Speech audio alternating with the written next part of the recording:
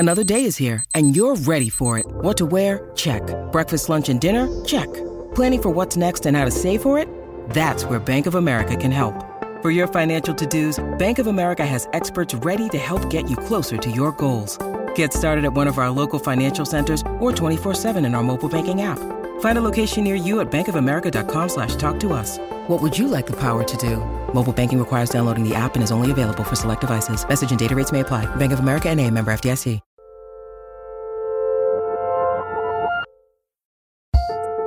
Hello and welcome to another episode of Working Overtime, Working's bi-weekly, advice-focused NCIS to Working's JAG. I'm your host, June Thomas. And I'm your other host, Karen Hahn. How are you, Karen? I'm doing pretty good, and I'm really excited to talk about, well, what we're going to get to for this episode. I won't spoil it in advance, because for the past few weeks, I've been... Well, I don't know how much I can spoil it, but I've been in a pretty big feedback loop, so. Ooh. Now I am even more excited to have this conversation. Me too. And I guess I will reverse spoil it now by asking you, what are we talking about for this episode? Indeed. So today I want to chew over something that is an essential element of the creative process, but which is really difficult to do well. And that is giving, receiving, and processing feedback. First, I'm curious, are you one of those people who is constantly seeking feedback? And do you like to offer your own views to colleagues or friends who are struggling with something? How do you rate your feedback quotient? This is such a fun topic, and I have to admit I'm definitely not someone who constantly seeks out feedback, but I think at least partially that's because I was in an environment where I got it pretty much automatically for such a long time, where I had a staff job and there was an editor that I worked with who was responsible for overseeing my work. That said, I do feel like feedback generally makes me really nervous. I hated parent-teacher conferences when I was a kid, not because I was naughty in school or anything. I was just like, oh, what if they say something bad about me? That said, I love giving advice, and I feel like my advice is generally okay, or else would I be a part of this advice-based podcast? Indeed. I don't know. What about you? Well, I think somewhat similarly, I'm not one of those people who says, hey, tell me how I'm doing, which, I suppose I can't really say now, no shade, because the way that I said that suggests that the shade is already thrown, but I do have quite a few opinions, and I am pretty happy to share them with people. And if they ask me, well, I am ready. I want to begin this topic, though, with what might be a controversial opinion. I don't think people should share unsolicited negative feedback. Just to calibrate a little bit. For example, in the world of podcasts, if you're listening to a podcast, I really, really, really appreciate it when listeners send in an email or a tweet alerting me or us to an actionable issue. I've been working in the podcast world for the last few years, so most of my examples will come from podcasting. But let's just say human errors occasionally creep in, and let's just say there's a technical problem with the audio. That's something we can fix, and we want to fix, as soon as possible. So I am really grateful when listeners report things like that, or in a print context, telling a publication or a writer about a misspelled name or a factual error. People will appreciate hearing about things like that so they can correct them. But there is no need to write into a podcast and say that you don't like a host's voice, which, let's face it, means a woman's voice, or that you don't care for the person who's been hired to take over the writing of a column. Those things are not changeable. Decisions have been made. There's nothing that can be done. And it's just kind of mean and intrusive to share your opinion on those topics. However, if a podcast or a magazine or a friend asks for your advice, they want to know what you think of something, by all means, go off. It can be really helpful to hear what listeners think of concepts or segments or experiments that we're trying. On Working and Working Overtime, we really want to hear suggestions for guests. We want to hear about challenges you're experiencing or questions that you have. We want to hear your success stories so that we can share them with our listeners. But, and I say this with love, there is really no need to tell me that I talk funny. What do you think, Karen? I think you're really right on the money. And I think it ultimately comes down to what's basically objective versus subjective. Like the stuff that you're talking about, like audio errors, that's objective. Like something was wrong with the thing. Like it is a fact that something was off. But then there's the subjective stuff, which I feel like is what people tend to want to write in about more often, and why the media landscape, kind of as you were saying, has so many think pieces about vocal fry and vocal tics, specifically with regards to women's voices, and why people seem to hate listening to women. That's subjective stuff. To quote the dude, that's just your opinion, man. And it's not really helpful. Yeah. It's also always kind of upsetting because you don't have to read very far between the lines to sense that someone is giving you this kind of feedback because they're sexist or otherwise inherently look down on you in some way, even if they may not recognize it or not intend it in that way. Yeah. I think it's also very different to offer feedback to a stranger than to a friend on multiple levels. Yeah. Again, the kinds of bad messages that we get, I think, tend to come from people who have some kind of parasocial relationship going on, in that they assume something about you, even though they don't actually know you at all. And sort of on that same token, it's the anonymity of the internet, I think, that also tends to make people feel more emboldened to send things like that. Basically, the harassment that a lot of my female colleagues get, or my non-white colleagues get, I feel like if those people ran into you on the street, they would never say that in a million years. Amen. But I will say that good, actionable feedback, it's super helpful. In the world of journalism, we call that editing. I've watched enough TV shows that I know programs like the Iowa Writers Workshop, or I guess all MFA programs, have a pretty robust critique process. What has worked for you? Are there styles of feedback or kinds of feedback that you've found particularly useful? Well, I remember like when I was like in math class in elementary school, middle school, high school, one of the big things that teachers say is show your work. And I think that applies to feedback. A really good editor, I think, should inherently be able to sense if something isn't working. But on top of that, they should be able to articulate that in a way that allows the writer to work on that issue rather than the editor sort of commandeering whatever the piece is and doing it for them. Yeah. I think a big thing also is that an editor should be helping you to tell your story. Like whoever is giving you feedback should be helping your vision rather than shaping your story into the one that they personally want to tell. And hopefully you should have hashed that distinction out when you started working together with whoever it is that you asked to help you with something. Oh, right on. I mean, yes. All so true. I want to respond to that and share more thoughts about feedback after this break.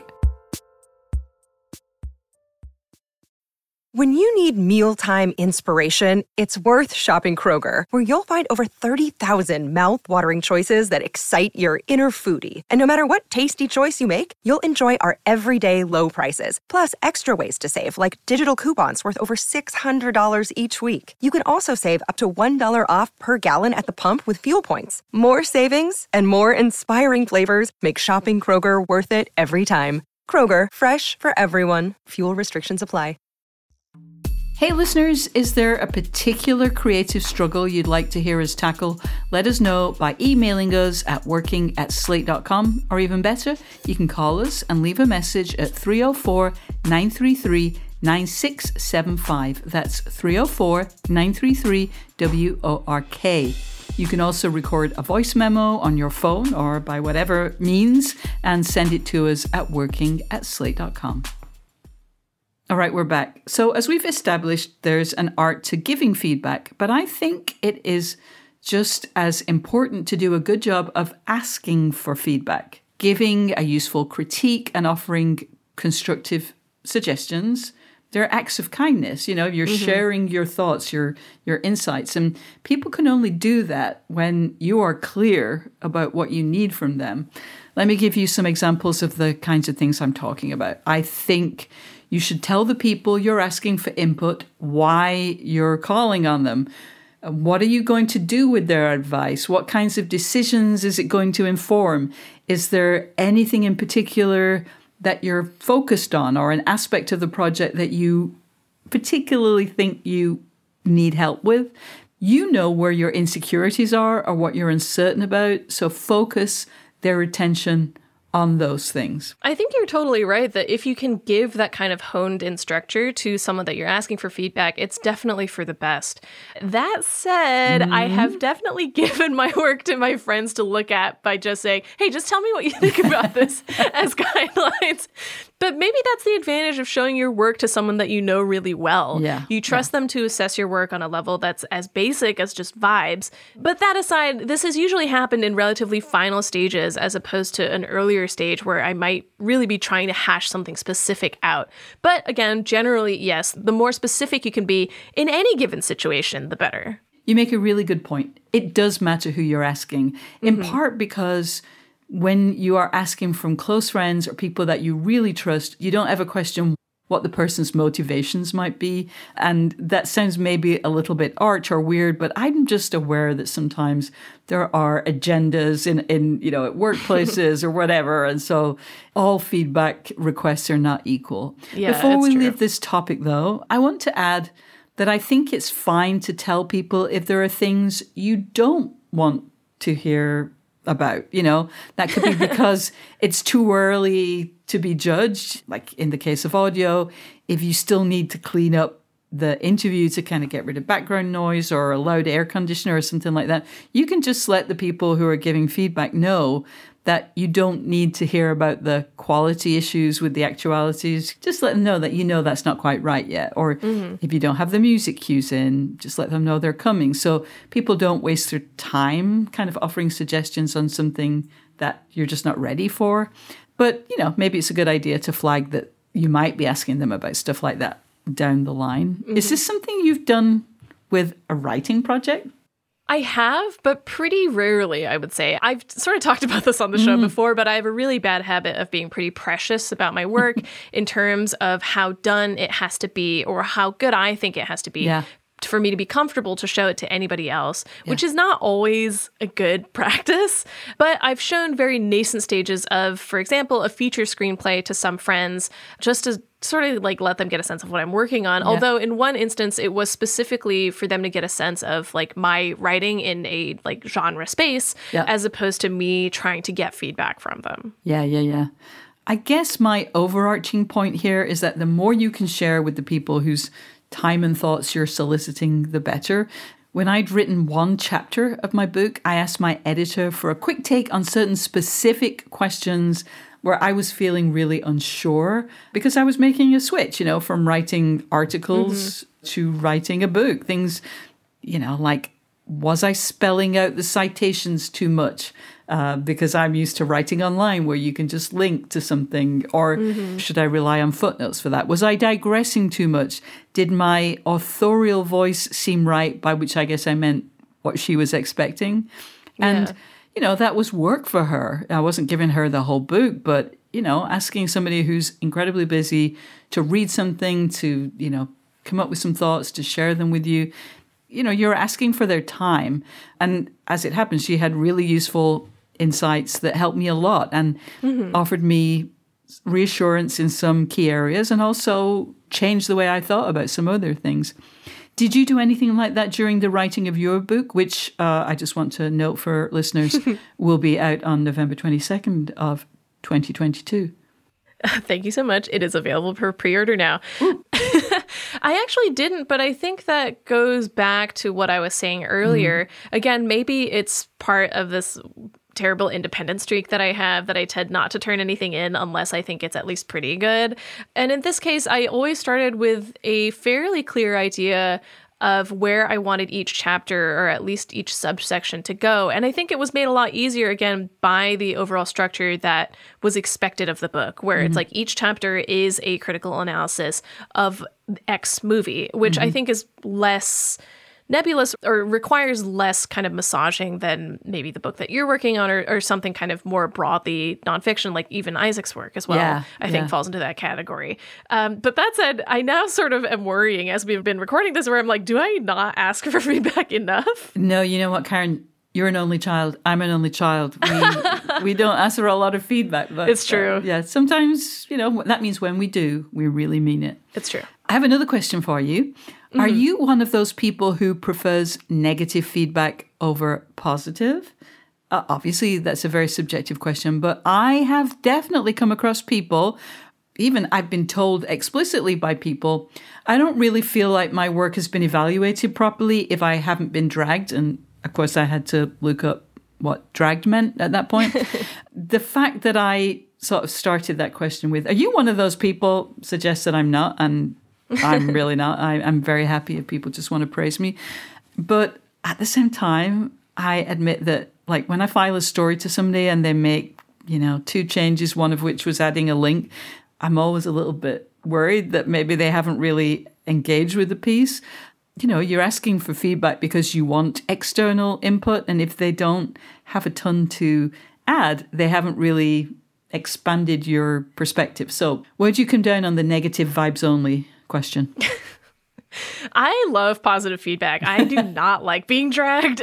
But that said, I don't think too much of either is really the hallmark of good work, if that makes sense. Like, I really think it depends on the piece and on the editor. I said earlier that I think a good editor should have a sixth sense about writing. But on the flip side of that, I think a good writer will have a sixth sense of how genuinely an editor is engaging with their piece. I've definitely had pieces go up with very little editing before, and depending on the editor, my impression of whether or not that happened for convenience's sake or because the piece didn't actually need that much tweaking was very, very different. Yeah. Basically, apart from liking praise or being kind of masochistic about it, you want to have a good working relationship with whomever you're asking for feedback or advice. You should be able to trust however much or however little they end up doing to your piece before publication. And I also think it's partially like a confidence question, not in terms of like, I'm a good writer, but like being able to look at what you've done and saying, I think this is really good.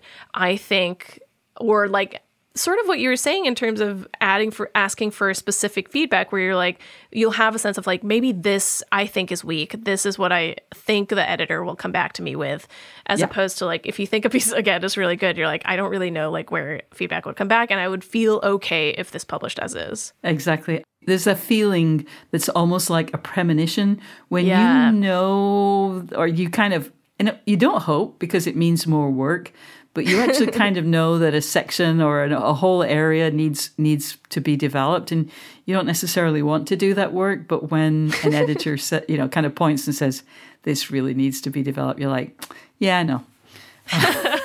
That's kind of a good feeling. We'll talk more about good feelings and bad feelings when we come back after this.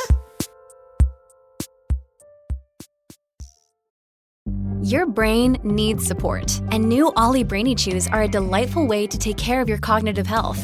Made with scientifically backed ingredients like Thai ginger, L-theanine, and caffeine, Brainy Chews support healthy brain function and help you find your focus, stay chill, or get energized. Be kind to your mind and get these nootropic chews at ollie.com. That's OLLY.com. These statements have not been evaluated by the Food and Drug Administration. This product is not intended to diagnose, treat, cure, or prevent any disease. Listeners, I just want to remind you that if you're enjoying Working Overtime, please subscribe to Working so that you never miss an episode. And if you listen on Apple Podcasts, we'd love you to rate and review the show. It really does help new listeners to find us. And if Overcast is your app of choice, please hit the star to recommend the episode to others. All right.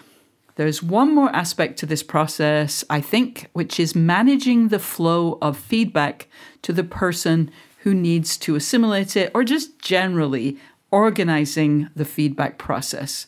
I'm going to use another example from podcasting. Some narrative shows, I think most famously This American Life, have a critique method where they gather a whole bunch of people in lots of different roles and at very different levels of seniority. Everybody sits in a room. Sometimes it needs to be a pretty big room. They play the latest version of the piece, and then they ask everyone to share what they think. And potentially the most junior intern gets the same platform for criticism as the most executive of producers. And I don't know, that just seems like a lot of input for a writer or producer or whoever has to take action on it to deal with. I know that you've been in writers' rooms, so I'm guessing you've taken part in some version of that process. What did you make of it? It's really, really wonderful when everyone is on the same page about the work itself, if not necessarily the topic or specific details. And I think the important thing to remember is that just because you're being asked for feedback doesn't mean that you have to give it if there really isn't anything to say, which is potentially a mean bit of feedback about feedback. For instance, I've heard nightmare stories from friends who've been through the development process where executives will give notes that make no sense purely because they feel like they have to contribute in some way or feel like it's their job to have to say something. You don't have to say anything. Like, it's the same principle as what we were talking about with editing, where if a piece is really good, there's not necessarily going to be that many tweaks that you have to make to it. Yeah. With regards to that structure specifically of having anyone at any level in the company being able to weigh in on something, again, I think it's very valuable for all those people to know you don't have to say anything if you don't have anything to say. Yeah. But I think it is a really valuable kind of platform, because I remember, like, when I was at Polygon, one of the projects that came up was like the best 100 games of like the last X years or so. And a lot of the younger writers were saying, like, why aren't we talking about like Kim Kardashian's Hollywood, like the mobile game, for example? And a lot of the older writers were like, why would we include that? But it's like, no, that game is very widely downloaded. Yeah. It hugely impacted a lot of mobile games that came after it. It has a very big footprint in the world of games. And you wouldn't have gotten that if you hadn't had the more junior writers around to weigh in on it. Yeah, that's a great point. I can really relate to the thing you said about producers feeling they had to say something. You know, I've never had an absolutely nightmare editing experience, but when I would write occasionally for magazines with a lot of levels of editors, you know, I'm thinking, for example, of outlets in the extended Bloomberg universe, you had the sense that everything had to go up the editorial chain, and at every step on the ladder, an editor had to change something. Oof. And there were times when that was just a little bit silly, you know, but on the plus side, those are also the kinds of places that tend to have high rates. So, you know, at least you had that comfort to, yeah, you're to like, get you through it. At least I'm getting paid for it. So, exactly. Okay, I'll deal with it. Exactly. You know, it's interesting what you said about, you know, getting variety of points of view, variety of experiences. It makes a lot of sense, but I'm still a bit conflicted about the everyone listens and gives feedback, or everyone reads and gives feedback kind of model.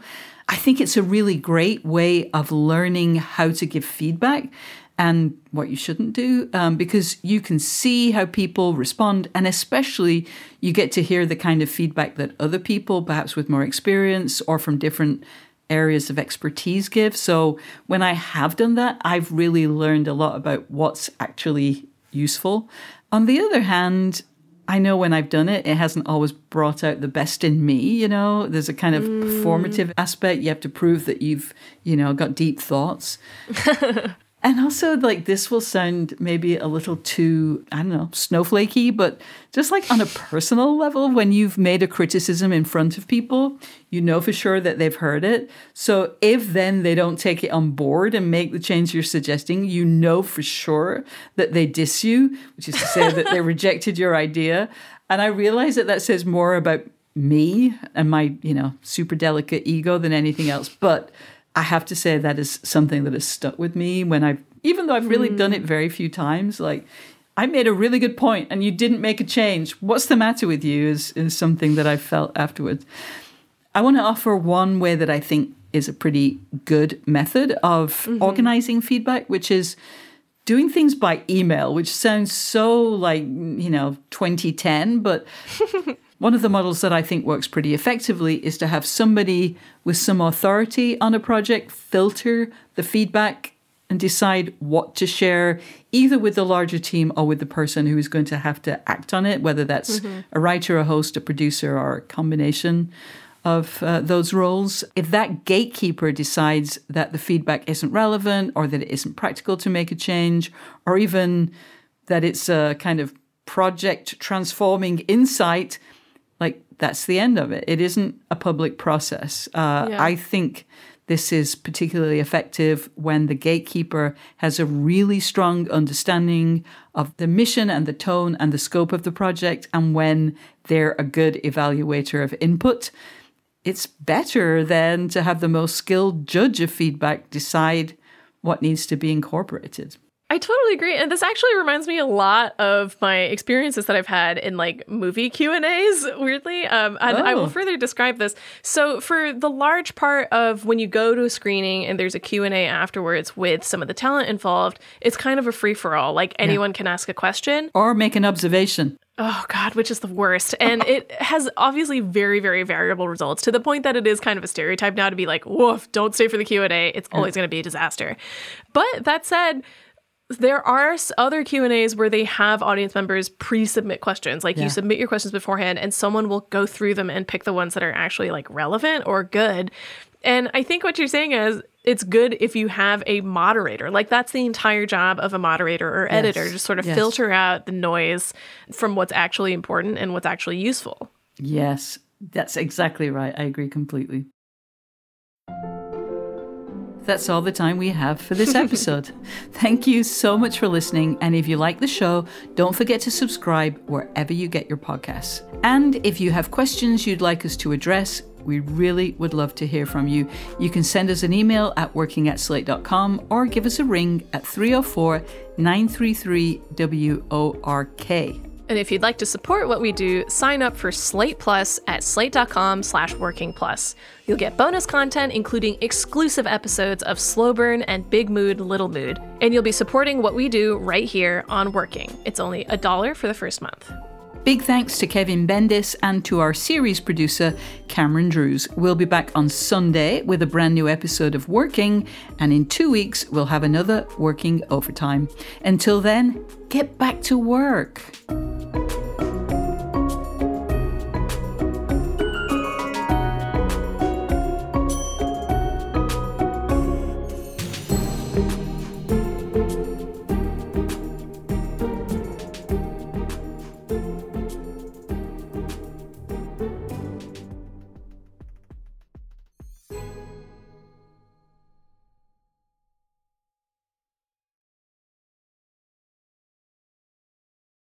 This is the story of the one. As head of maintenance at a concert hall, he knows the show must always go on. That's why he works behind the scenes, ensuring every light is working, the HVAC is humming, and his facility shines. With Grainger's supplies and solutions for every challenge he faces, plus 24/7 customer support, his venue never misses a beat.